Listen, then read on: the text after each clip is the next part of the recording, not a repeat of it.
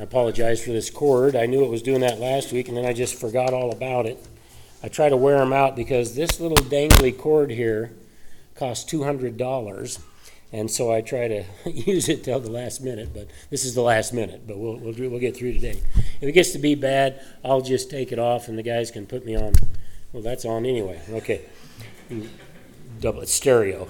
Please take your Bibles and turn to Matthew 18, 1-6. Matthew 18, 1-6 is where we're at here this morning, Matthew 18.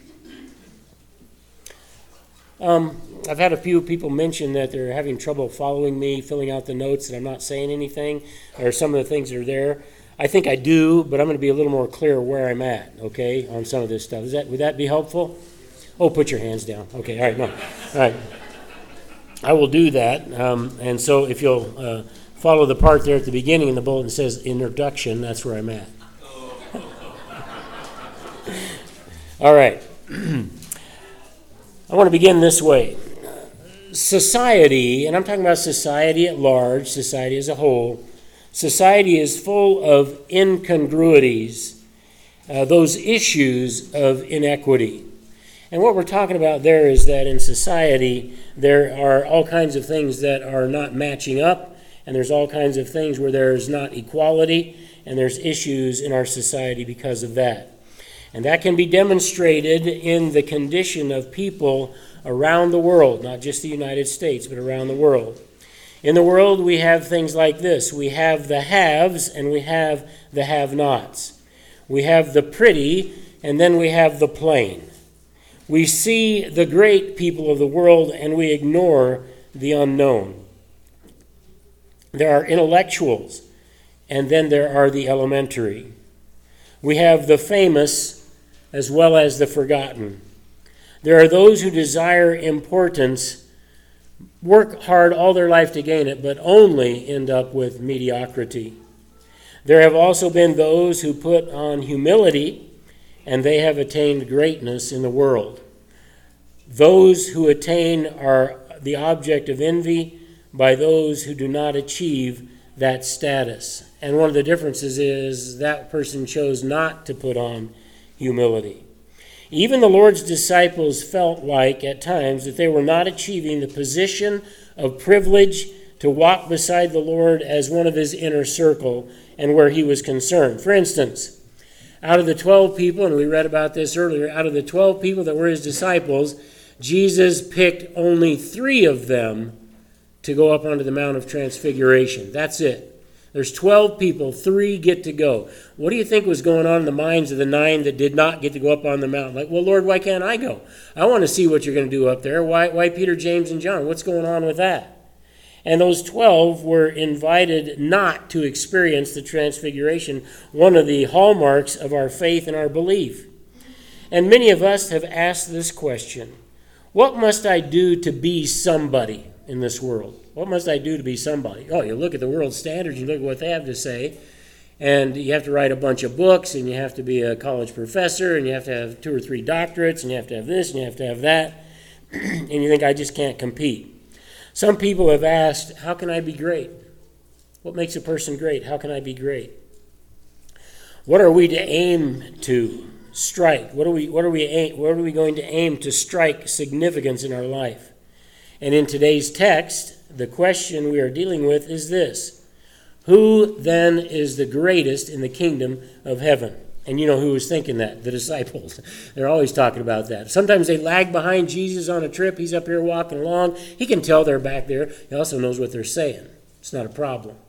And he can tell that they're talking about which one of them is going to be the greatest in the kingdom of God. Who do you think is going to sit with Jesus on his throne? The nearest one. And then there's a mom that jumps the gun and says, I'm going to go ask Jesus to make my 2 sons sit on his right and his left, and they can be the greatest that there ever was. Have you ever wondered about your place in the kingdom? Have you ever wondered if you matter to God? Have you ever wondered if I'm really even important to him? And am I going to be important in the life to come? Well, this is what Jesus deals with today. So let's turn to the text, Matthew 18, 1-6, and I'm reading from the New American. At that time, the disciples came to Jesus, and they said, okay, so we are just basically got off the Mount of Transfiguration. We're down here on the ground, and the Son of Man is talking about being delivered in the hands of unbelievers. And that's a serious issue. And you wouldn't think the next topic is going to be, hey, guys, which one of us you think's the greatest? Nobody in the group ever said, well, I think it's Peter, or I think it's you. They all were thinking it should be me, right? At that time, the disciples came to Jesus and said, who then is greatest in the kingdom of heaven? And he called a child to himself, and he set him before them. So he gets a little boy. And he said, truly I say to you, unless you are converted and become like children, you will not enter the kingdom of heaven. And one of the lessons that we're going to pick up from that is that pride bars the entrance to heaven. Our personal pride or the pride of others can bar entrance into heaven.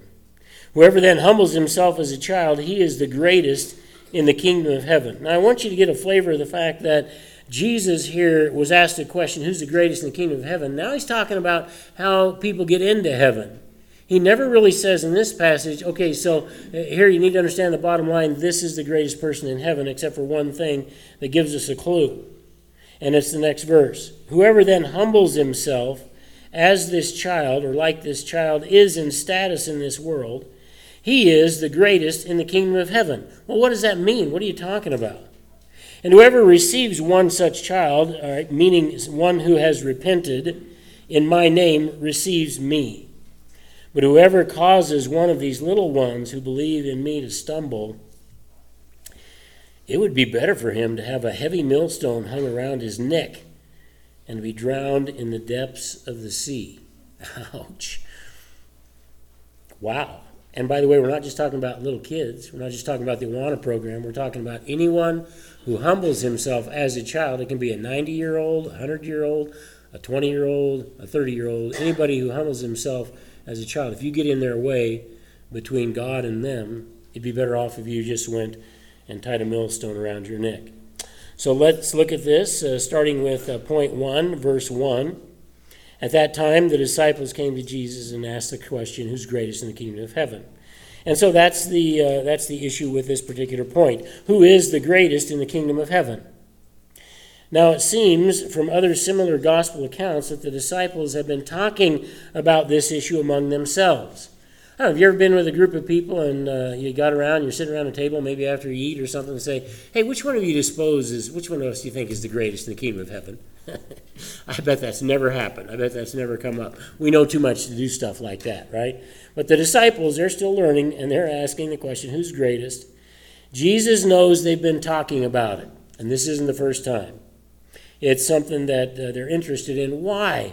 Because you're going to be leaders in a kingdom, and you're going to sit on 12 thrones, and you're going to judge the 12 tribes of Israel, and that's a big deal. So now they're thinking, okay, we want to be at the throne closest to Jesus.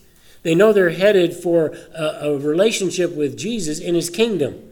What are you and I headed for if it's not the same thing? So we may have some of those same leanings to ask, where is my position in the kingdom? And Jesus is going to say, you just need to be happy that you're in the kingdom.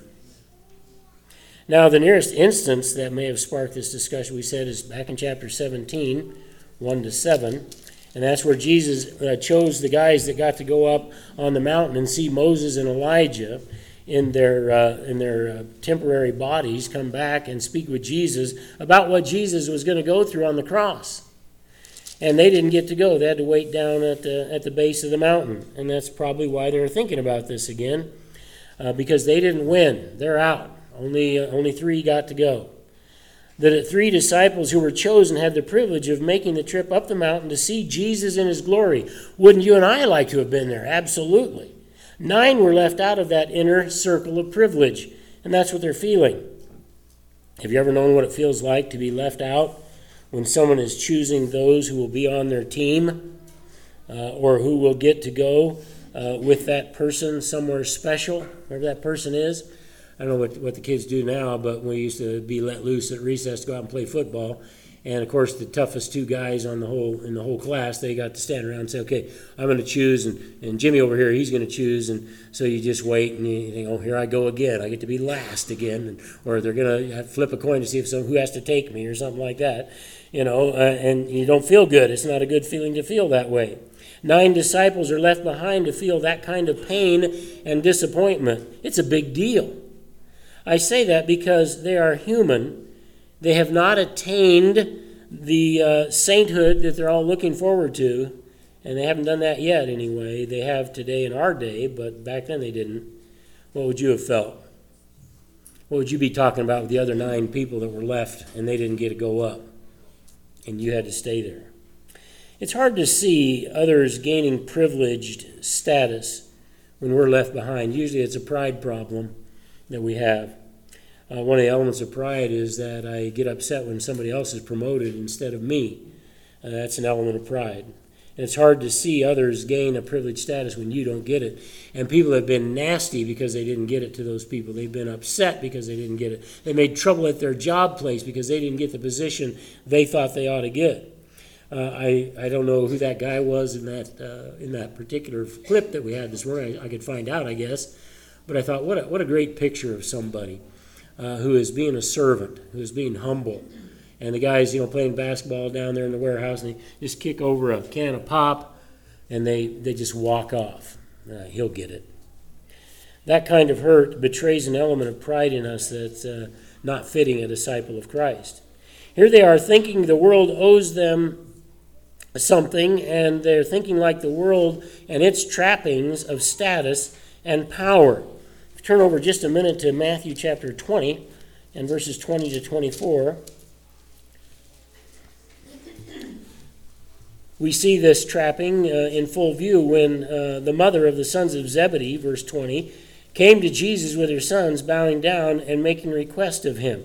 You think the boys weren't talking about this to their mom and said, boy, we'd like to have a great place in the kingdom. We think we're, two of the greatest. Mom takes it into her own hands.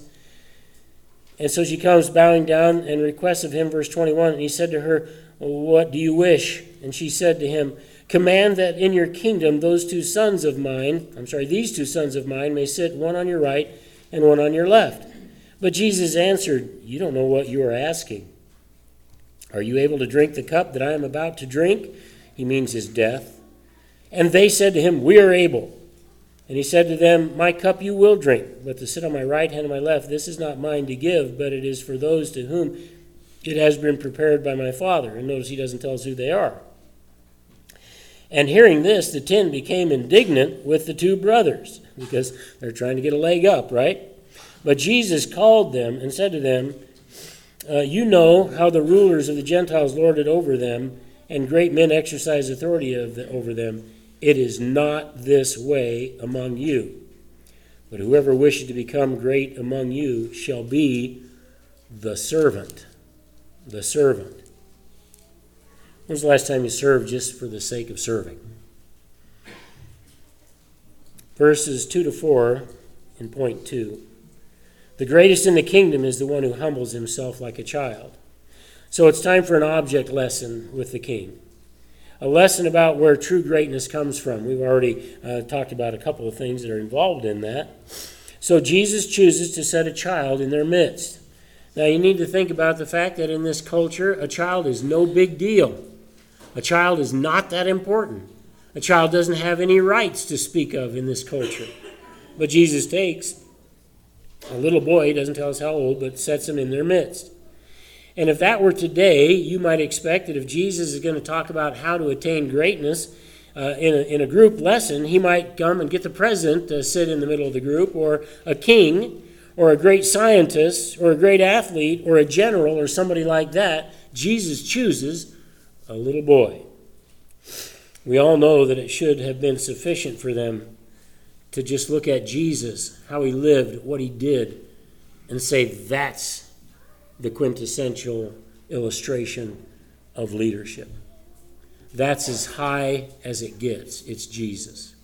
Now, it's not going to be long from now. He's going to wash the disciples' feet. And that's going to make them feel uneasy, because in their hearts they wouldn't have done that in the first place. In fact, none of them did until Jesus did it. Was there ever a person greater or more humble than him? The answer is no. But Jesus is going to try to get this point across with a little person. And he's going to wash the disciples' feet later to just put some cement on that lesson. And the point is, well, that would be the answer to their question. Jesus and his humility. But they don't seem to be getting it, so Jesus does this. He chooses a young boy for the lesson. Now in verse 3, first of all, those who are going to enter the kingdom must go through a conversion. And I want you to notice what it says, all right? And they're talking about how you become great in the kingdom. And he says, truly I say unto you, unless you are converted and become like children. So he's talking about a change in your belief and becoming humble. Everybody has to humble themselves if they're going to come to God and just admit, I don't have what it takes. I don't have what it costs. I can't get into heaven on my own. And I'm humbling myself, Jesus, and I'm trusting in you. Conversion means to experience an inward change to make a turn in your direction. And the direction used to be, I think I can get myself in by my good works and living a good life. And the answer is that's false, it's fake, it isn't going to work, it's a lie from Satan. That's not how you get into heaven. You repent of your abilities and you say, I'm turning to trust in Jesus and Jesus alone. To this point, Dr. Turner said, and I'm quoting, it is a renunciation of human prestige or status and accepting the value of the kingdom. So he's saying, well, what is humility really like in a conversion? It's a renunciation of human prestige and status. I have none before God. I have none. And so Jesus sets a little boy who represents their society. He's got nothing either. He's got no prestige. He's nothing great. He's just a little kid. And that's the way they looked at it.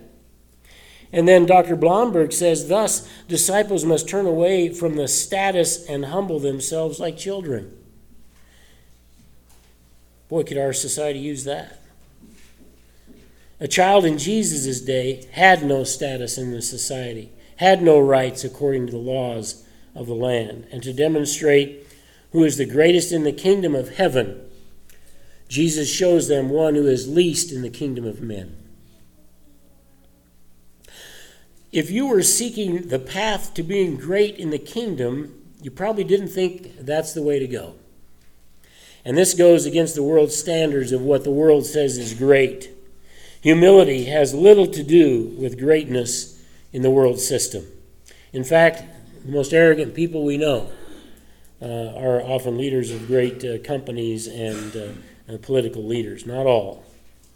It has everything to do with the master's view of what it means to be a servant and what it means to be humble. Probably not the path the disciples had in mind. They still hadn't caught on. Here we find that the 9 who missed out on the transfiguration had a great opportunity to demonstrate kingdom greatness by not having this discussion when Jesus got off the mountain where they didn't get to go and be a part. They had an opportunity to shine by being what Jesus says, this is what I'm looking for in a servant. But they blew it. And they blew it with this question and the desire that they had to want to know who's the greatest. The question reveals that they just don't get it, not yet. They had the privilege of position of humility, but they were desiring the honor of status.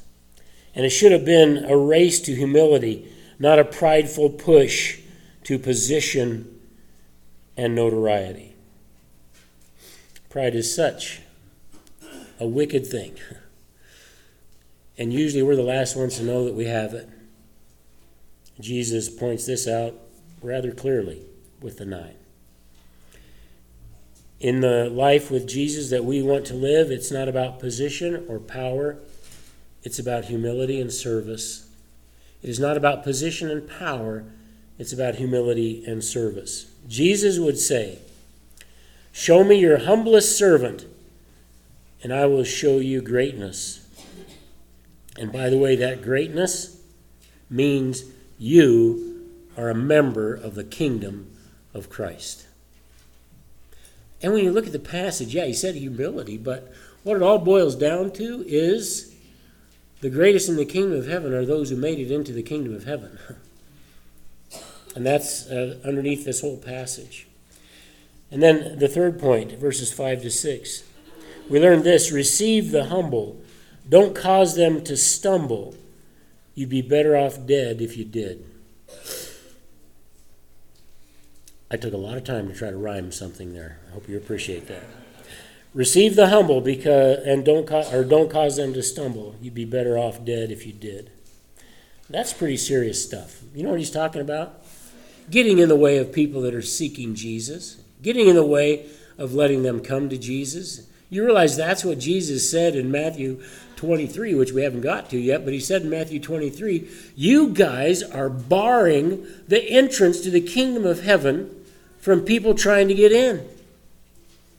You are making them not go in. Can we do that? Apparently. Should we do it? No. The greatest in the kingdom is like this little boy. So we need to be very intentional about how we treat the lowly among us. Now, he's not just talking about little kids. Yes, we have to be careful how we treat little kids. Yes, they have way more status in our culture than what they did in Jesus' day. Yes, but he's talking about a little child who has the humility that is needed to get into the kingdom of God. So he's talking about here anybody who is repenting of their sins. And not just little kids. Little kids can and they do trust Jesus as their Savior. So one of the things we learn from this, not just about kids, but don't overlook the meek among you. Theirs is the kingdom of heaven. Don't overlook the ones that don't mind being overlooked. Don't overlook the ones that are in the shadows. Don't overlook the ones that aren't out front. Don't overlook the ones that others have esteemed to be lower in status than they are. So in verse 5, to receive such a child in the name of Jesus is to actually receive Jesus. It's not just about kids. Dr. Keener said, embracing the weak is to embrace Christ. We are to welcome the nobodies, those without status or respect in our society. Humility notices these folks. So the issue is, do we? You know, the Lord said, I came to save the weak of this world, not the powerful. That doesn't mean the powerful can't get in, but he came for those who are nobodies. And if we're I say humble enough to admit it, that's all of us. God is not looking to fill the courts of heaven with those considered great by the world. Just because you're great in the world, just because you might be an Einstein or somebody like that, does not mean you get a seat in heaven. You have to humble yourself. Even somebody like that, humble yourself if you want to be with Jesus. Jesus is not running some sort of a club for the elite of the earth. They may join, but to do so, they need to undergo a conversion, talked about in verse 3. Give up their disbelief in Jesus and start believing that I have no status, he has it. No one based on personal status gets into the kingdom of heaven. No one. I've heard people say of great people, if anybody made it to heaven, he did. I say, well, he didn't know Jesus as his Savior. He didn't. How would you like to be so intelligent, so smart, that the world bows down to you and all of your philosophical theories or your scientific theories, and yet you get to before the judge of all the earth and he says, I don't even know you. It's not about that. God is serious about how we treat the humble. I think that's what he's saying here. So much so that there's a penalty for not doing it this way. Dr. Turner here says, causing Jesus' little ones to sin is contrasted with receiving them hospitably. The word stumble in verse 6. Whoever causes one of these little ones, meaning the ones who respond in faith, to believe in me to stumble, it would be better for him to have a heavy millstone hung around his neck and to be drowned in the depth of the sea. Stumble means to offend or to cause to fall, to be brought down by a downfall, or to cause someone to sin, which would be not trusting Christ as their Savior. We don't want to live a lifestyle that causes these meek ones to fall away from Jesus.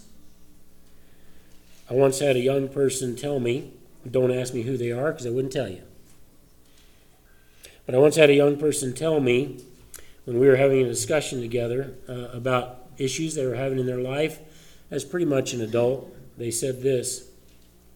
They said, and I'm trying to quote as best as I can remember, said that the only time while they were growing up that they ever felt safe and cared for was when they got to come to Awana.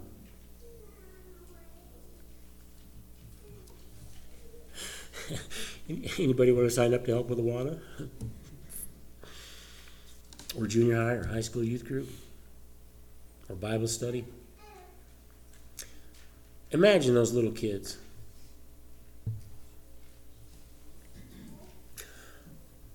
What in the world is their home like?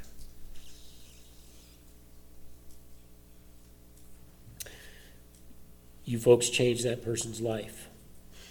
Do you see every one of the meek ones who comes your way? Do you notice them? Talk to them? Show them they're important and wanted? Have you ever turned away anyone that Jesus is trying to turn in? Do we secretly despise what he has openly desired? These are all issues we have to deal with. In the second part of verse 6, here is Jesus' mandate for the justice that it merits to do such a thing if you turn one of them away. He says it would be better for that person to be drowned if they pull a stunt like that. It really needs to make us reconsider any act of causing one of these little ones to stumble.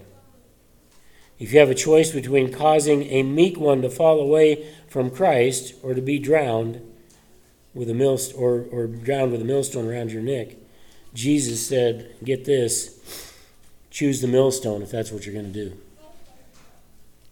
Dr. Keener illustrates some of those who turn others away from Jesus through things that include arrogance. And he actually mentioned arrogant university professors. And I've had plenty of those in my life. Torturers who torture to enforce Islamic law and religion. Or gossips within the church. Or those who don't know that salvation is by faith alone, through Christ alone, and they try to make it something else.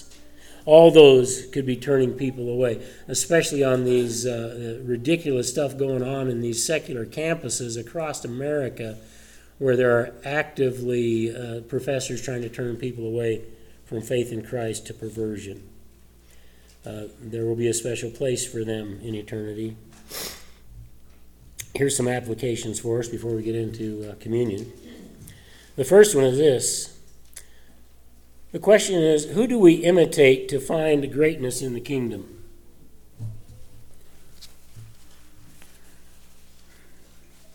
You know, I always say my allergies are bad, but they're never good, so why bring it up, right?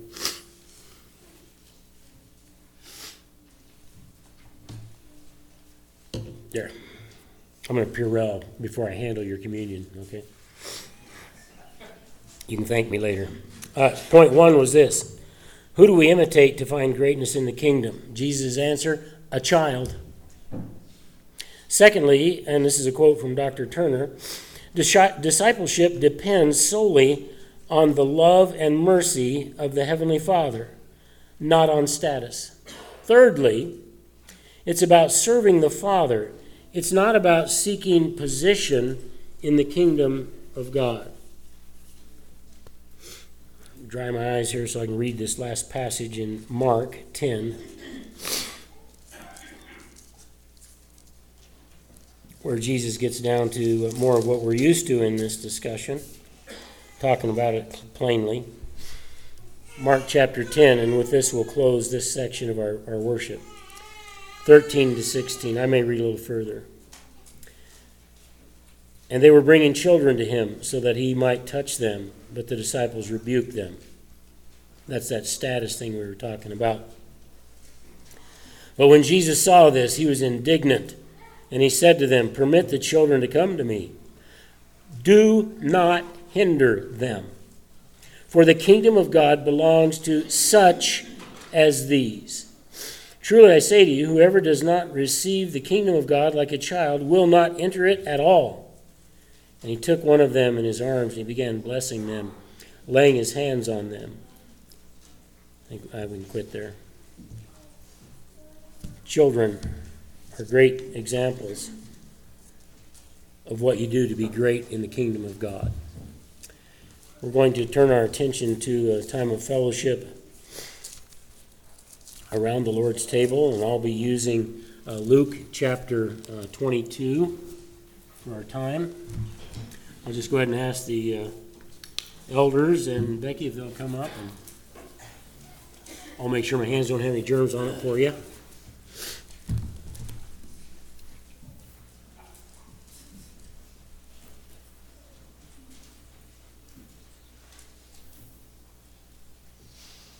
So if you're following with me, it's in Luke 22, and it actually starts in verse 14.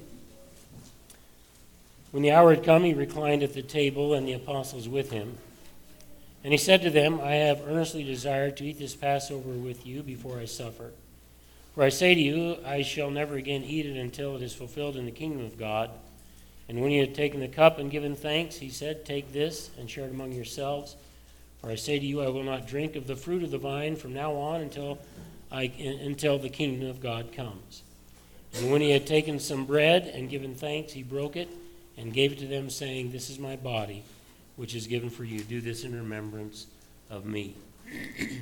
And in the same way he took the cup also after they had eaten, saying, This cup which is poured out is for you, is the new covenant in my blood. And then he talked about Judas and his betrayal. This table is where we fellowship together, not just with ourselves, but spiritually with Jesus Christ. And we believe he's always with us and in our midst. And what we're saying is that I belong to that community. And I'm taking this cup, which is a cup of blessing, to remind myself of the commitment I made and the covenant I have with Jesus Christ.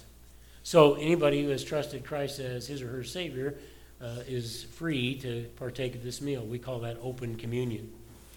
Closed communion would be in a church where if you're not a member, you can't take communion. We don't do that. If you belong to Jesus, you can. And it's about our fellowship. When I was a kid in a Baptist church, I thought it was all about introspection and guilt. So I just didn't look forward to communion because it's just all about, I got to get this sin, confess that sin. What if I forgot this one? And I'm thinking all the things Jesus already took care of and I don't have to worry about. I just want to be in fellowship with him. I hope that'll be yours as well. I'm going to ask Steve if he'll pray and ask the blessing on the bread. Father God, thank you. We have this table come for you to recognize what you have done by sending your Son suffer for us, to be eaten, stored, ridiculed for us. I pray, Lord, as we take this element, that we would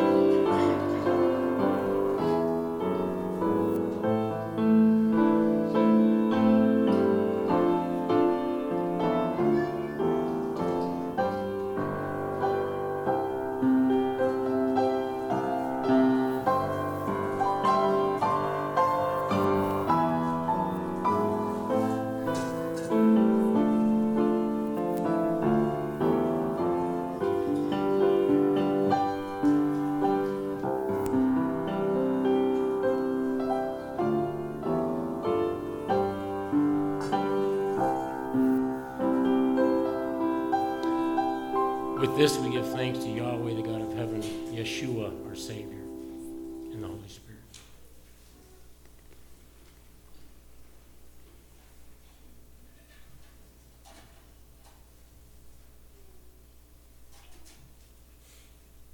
Brad, you want to ask the blessing on the cup, please? Lord Jesus, we just thank you this morning for your sacrifice for us, for the free gift of salvation, for the blood that was shed on the cross for us to cover our sins. We just thank you, Lord, for that reminder, and thank you, Lord, for that free gift. And I just pray, Lord, that you would bless us this morning through this. In Jesus' name, amen.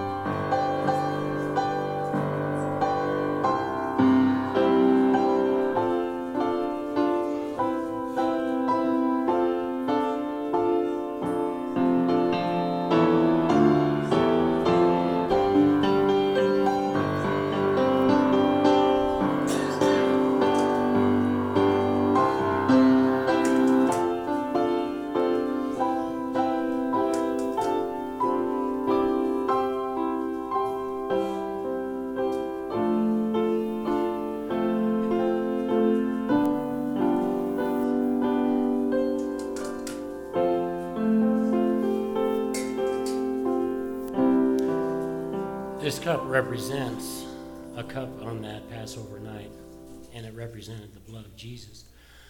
So when we drink of this, we are saying we're a member of the covenant through his blood. Do this in remembrance of him. Excuse me.